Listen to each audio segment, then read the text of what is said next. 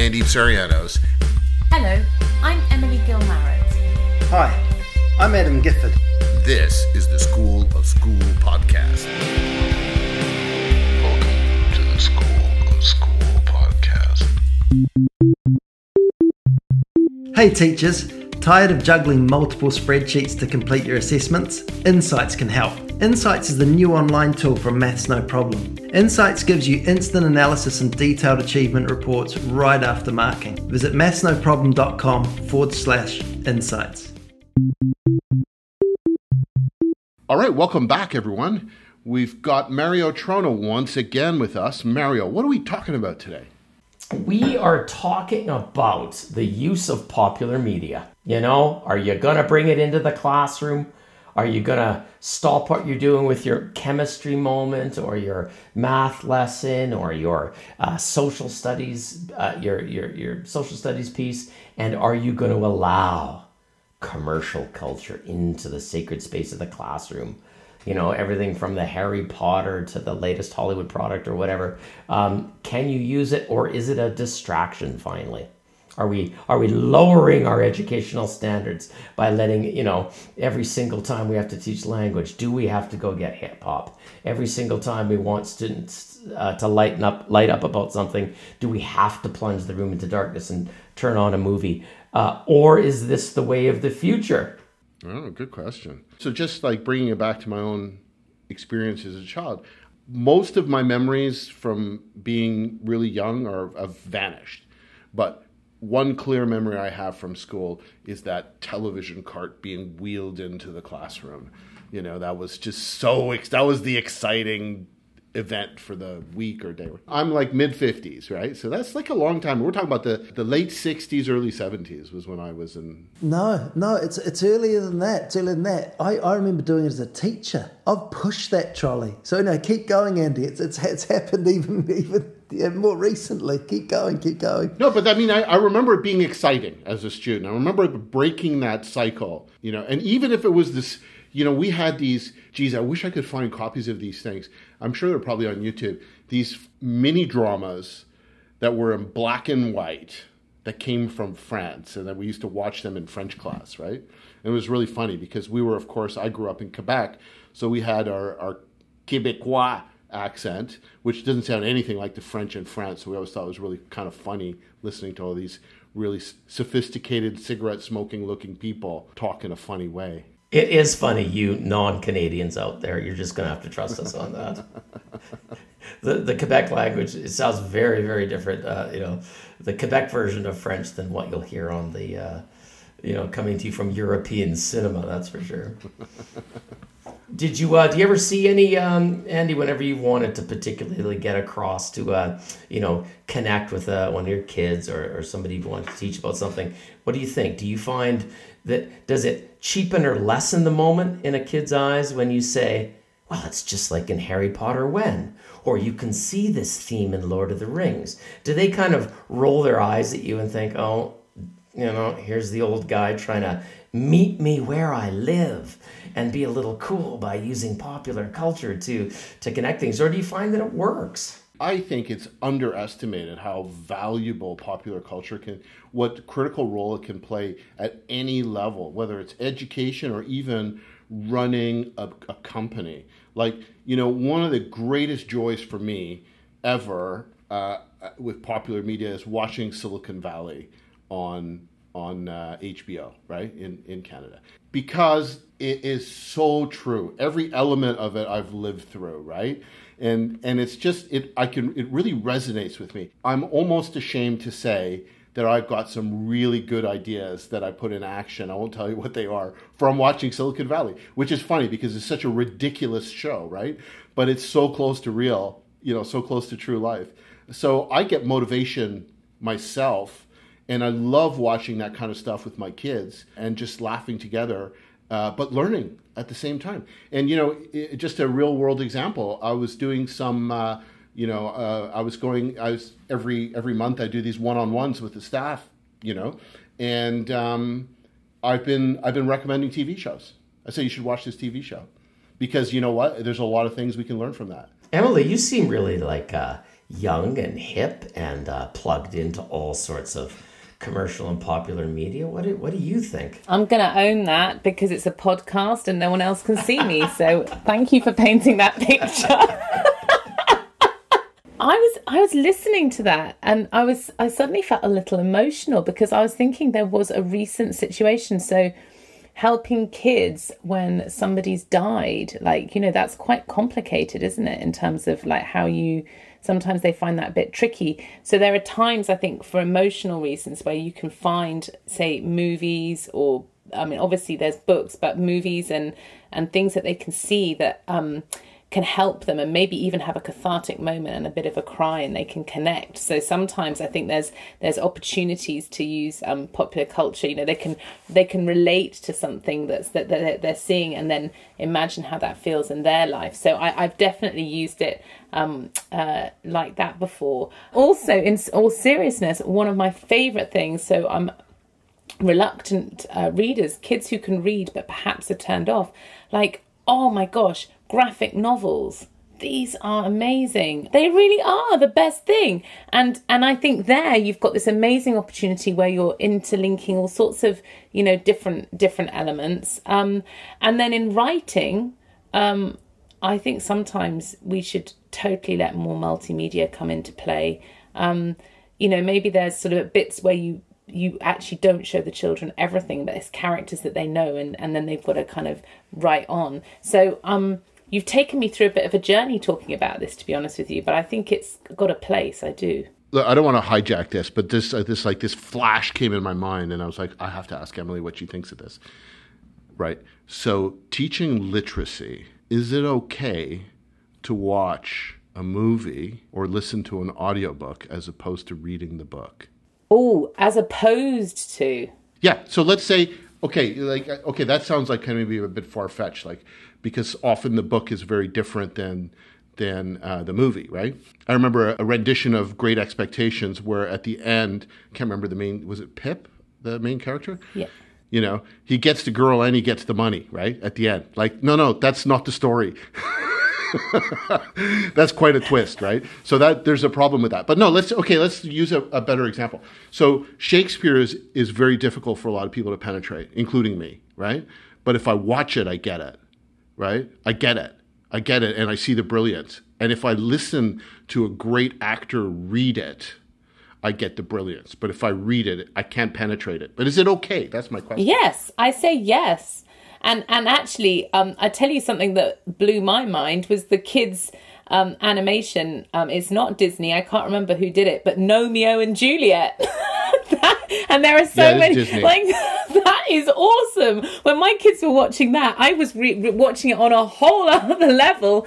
I think that's what's so wonderful about multimedia and literacy. I don't think we need to be kind of snobby about it. That's my opinion. But I think I suppose it's that thing about when you said I can't remember the word you used now, but instead of, or, I think it's about how all media kind of intertwines and relates to one another, and it can all jump in and out, and you can inspire, but then that could be a door to maybe going to the text and reading the text in perhaps in a way that maybe that wouldn't have got you in the first time just by having it there. And I do think you're right about the power of audio and talent reading it, because I know that when I'm looking at Shakespeare, like I can't, it's amazing how, I can sort of see the words and you can start to intellectualize things because you're taught very quickly to dissect it, but to actually understand it and see it, you've got to go to a good performance or have a good audio opportunity. And then they just do this magic and you're like, oh, I get it in a way that I personally would struggle to just read without. Well, at the end of the day, Shakespeare was there to be performed, and a good... Yeah, that's right. I remember going to the Globe with Anne, and, Anne is my wife, and I know I talked about my family quite a lot in this podcast, but Anne is studied English literature and taught it at university, and, she taught Shakespeare for a long time, and she knows it inside out. And I remember going to the Globe Theatre in London many times with Anne to watch a play. Not always Shakespeare, but, something. And she would explain the premise to me before we watched it, right? And then I'd watch it, and I just got so much more out of it because I could see, and I was like, wow, I never would have picked up on that, and it was enriching. Having that multiple experiences of it was enriching, it was making it better. But I guess the downside is that you're also taking somebody's interpretation of it, not necessarily your own, and you're being brought down that path. And maybe you would have a different experience if you didn't do it. I don't know what the answer is, and I feel like I'm just kind of skimming the surface as a real amateur here. But I'm really interested in, Mario, what you have to say about it, because clearly you know a lot more about this than I do. Well, I'm really glad that excuse me, Emily mentioned Gnomeo and Juliet, because my son is just starting Romeo and Juliet in grade 10, and I said, "Oh, you're going to read Romeo and Juliet in your English class this year. That's great." And he goes, "Yeah." She gave us a copy of Gnomeo and Juliet, and I said, "Wait, what did you say?" He said, "Oh, I said Gnomeo," because of course he'd seen that when he was younger, right? And so I said, "Why don't we watch the movie with?" He's so cute. He calls Leonardo DiCaprio Leonardo, like Leo. He likes him so much he is on a first name basis with him. And I said, why don't we watch the DiCaprio movie Romeo and Juliet? It's a really good version. I don't know if you remember that. It was from the late 90s, and it's got a lot of music in it. The soundtrack was huge and stuff. And he said, Leo's in that?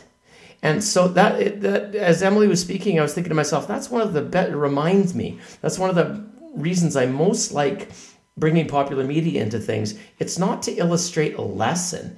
It's to let students know that some of these weird things you teach them are everywhere in the world. Everybody knows about it except them, because they're only in grade 6 or 9. And it's so fun letting them know that this isn't just some weird thing the teacher's saying.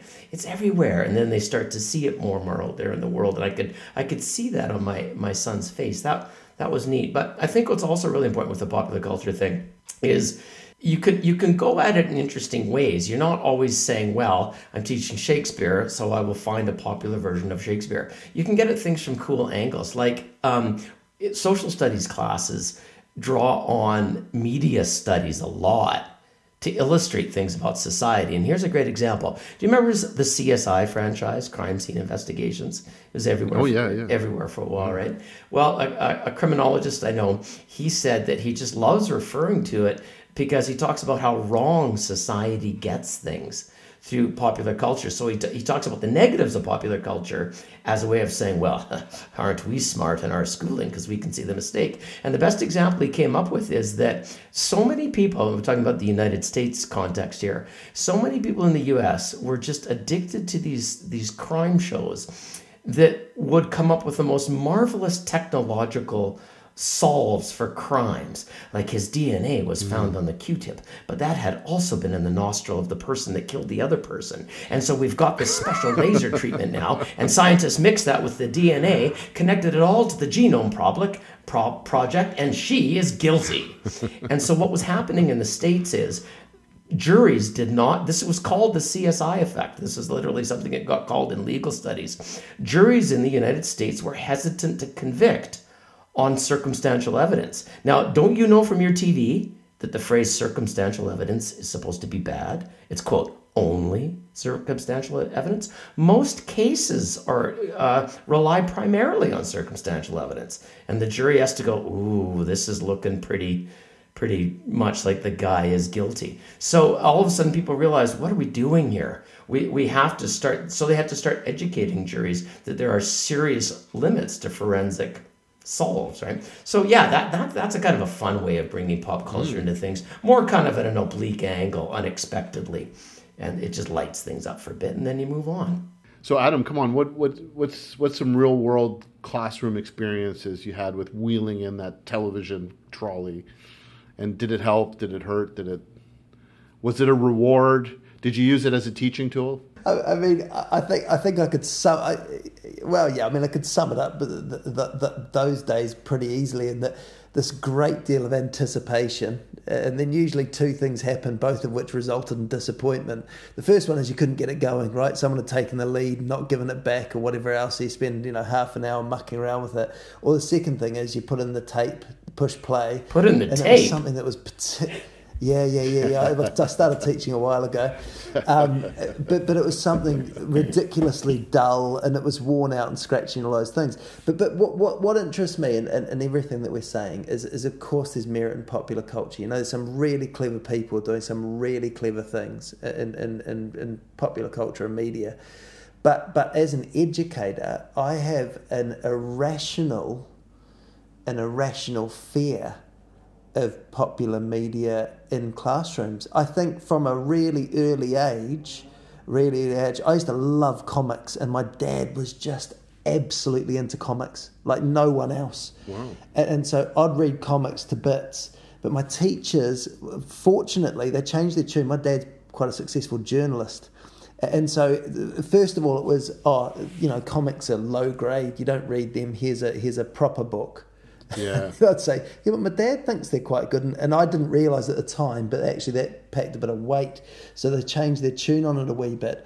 But I think that's the point, is that I have grown up, and I don't know whether it's things like, you know, when you put the radio on and someone says, oh, there was better music in my day, this modern stuff's dire, you know, no one's got any sort of musicianship or talent at all these days. And I think... Yeah, but it's true. See, this is reinforced all the time. But I don't know why in education, I don't know why I have an irrational fear of introducing something. It feels so risky and dangerous. It's almost like something has to be 50 years old and critiqued for 50 years before we're allowed to unleash it onto children. And so I don't know, I suppose we need more good examples, because there's a real lack of good examples. You know, you've spoken about great examples today. And if I don't see them and sort of get desensitized to them and start seeing them as, of course they're brilliant. That's why they're called popular, that there's something about them that you know, attracts people to them and those sorts of things. There's got to be some form of merit in them. It's like when someone says that, I don't know, I'm just going to use, or you pick any name here, right? And I know as soon as I say it aloud, my children will be like, oh my God, that's so yesterday. But if I said someone like, say, Justin Timberlake, and someone says to me, oh, it's just populist music, you know, not got talent. And you think, I've never met anyone who's had that level of success that doesn't have a stupid amount of talent. In fact, I've never met anyone with this, or if I have, we're counting one or two people. That these people have got an abundance of talent, but it's so easy to dismiss it, and so they think these messages are reinforced all the time. And I think that, I don't know, I need to be braver as an educationalist, and I need to learn more. I need to discover these things, and the stuff that I might find brilliant in my own house, you know, maybe the kids would find it brilliant too. Yeah, that you've really raised something there, Adam. I mean, you know, what's the youngest a teacher in primary or other levels of school can be? You know, like, what is it in the UK? 22, 23? Very early 20s. Yeah, okay. Very, very early 20s. All right. Well, I was in my mid-20s when a junior high teacher asked me, only in my mid-20s, asked me to come out to a school. And I thought, well, this is great. It's a poetry piece, so I'll talk about Soundgarden's Black Hole Sun. I'll talk about Pearl Jam's song Jeremy. And it was a grade 9 class. And I said, okay, everybody, I want to talk to you today about Pearl Jam's Jeremy and the poetry in that song. We'll look at the lyrics in a moment.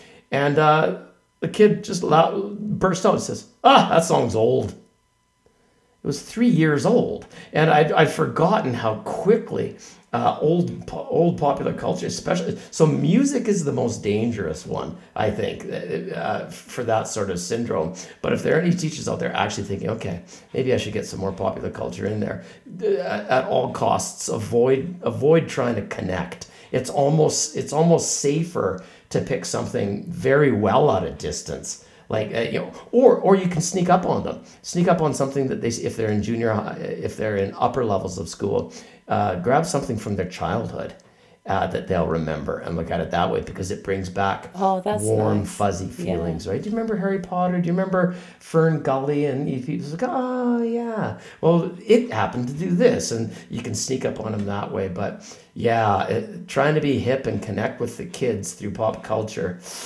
How many teachers are qualified to do that in any successful way after all the ages? I think the age of 27. Can we pick that, Andy? You were 27 once. That should be the cutoff for being cool. Sure. I like 27. So we're talking a lot about film. What are some other culture, like some other popular media that teachers can make effective use of in the classroom? Well, Emily, you mentioned graphic novels earlier on. Yeah, graphic novels and comics. Do you ever play around with the comic book? I'm saying that in quotation marks, like movie versions of the graphic novels, or do you think the graphic novels can just kind of resonate on their own? Because boy, the kids love them. Oh my goodness. Yeah, that's interesting. I hadn't really thought about that at the moment. I just think and I do think that there are poorly written graphic novels, which I can see are people who are trying to make a buck because they've thought, oh, these look good and we'll do them. But on the whole, that and that's not about being snobby. Like, I'm not talking about you can't have movie graphic novel. I think if it's a graphic novel and it's done well, it's engaging and it's fun and it draws the kids in, and I think that's fantastic. And I've also noticed, and I don't know if there's any evidence on this, but a lot of kids, when they get into graphic novels, they start drawing more, and they're writing and drawing, and they're creating their own. And that's fascinating to me because you're engaging them on different levels. So yeah, I don't know. I can't think off the top of my head about a graphic novel that I can think of that's film. Although, to be honest with you, I guess there's a whole load of graphic novels that exist as originally as a full novel and then a movie, and there's a graphic novel, and there's like multiple ways into it. And now I guess with the franchises, you've got the music and everything else that comes with it. Yeah, it's a media bundle, and graphic novels too. They really resonate with meme culture, because when you look at how panels are laid out in a graphic novel, the visual textures draw you in, and then a character will be just saying a single word, and then in the next frame, just 2 words. Then you'll get whole pages sometimes with no words. So your eye has to go to facial expressions to get the idea across. And then you'll turn the page and you'll get a little soliloquy sometimes. Like it's so cinematic, it's proto-cinematic. It's no wonder, like, it's already live storyboarding, which is of course why all these movie makers thrilled when graphic novels got so big. They thought, these are movies ready to go. And they're already popular. They already have an audience. We just need to buy the rights and off we go. But the best thing about graphic novels is, and to go back to Adam's phrase, just calling it the comic book, that stuff is the best for young people's identity journeys. When you're the hero of your own story and the whole world, you imagine when you're little that the whole world has your adventure in mind and what you're going through. And so many graphic novels are about identity discoveries or taking on new personas and shedding your old identity and stuff like that. And if you can, and then there's like complicated stuff in there. There's politics, there's philosophy, but it's such a popular form. It can all come back to the young consuming teenager that gets demonized so much, I think, in these days, like, oh, millennials, they're just on their phones. Well, yeah, we're in a paradigm shift where the whole world is being technologically rewired, and they're at the leading edge. And I never like to dismiss people that are preoccupied with pop culture and teens, because it's the lingua franca of our age.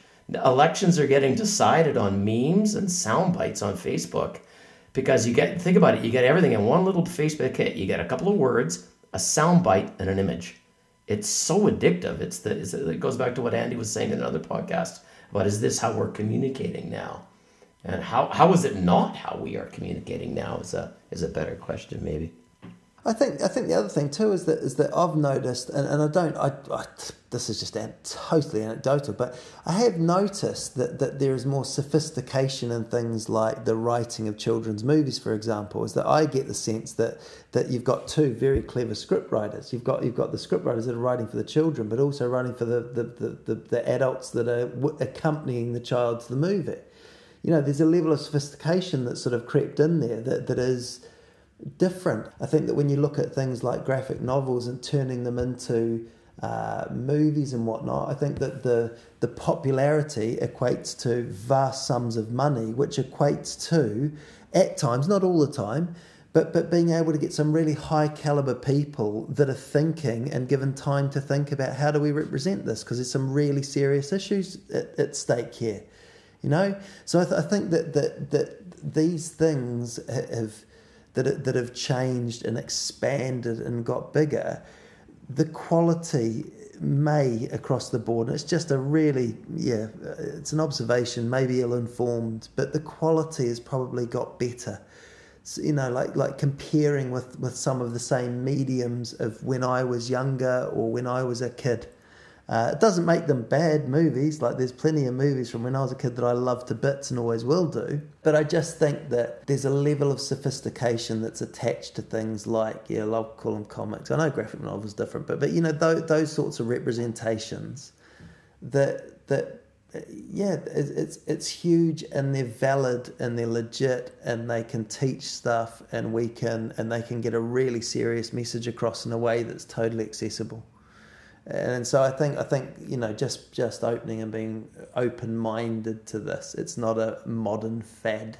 It's not like the kids and their phones again. It's so much of this is sophisticated, and I think we can't underestimate that. Really, popular culture was the primary way of communicating ideas in the past, right?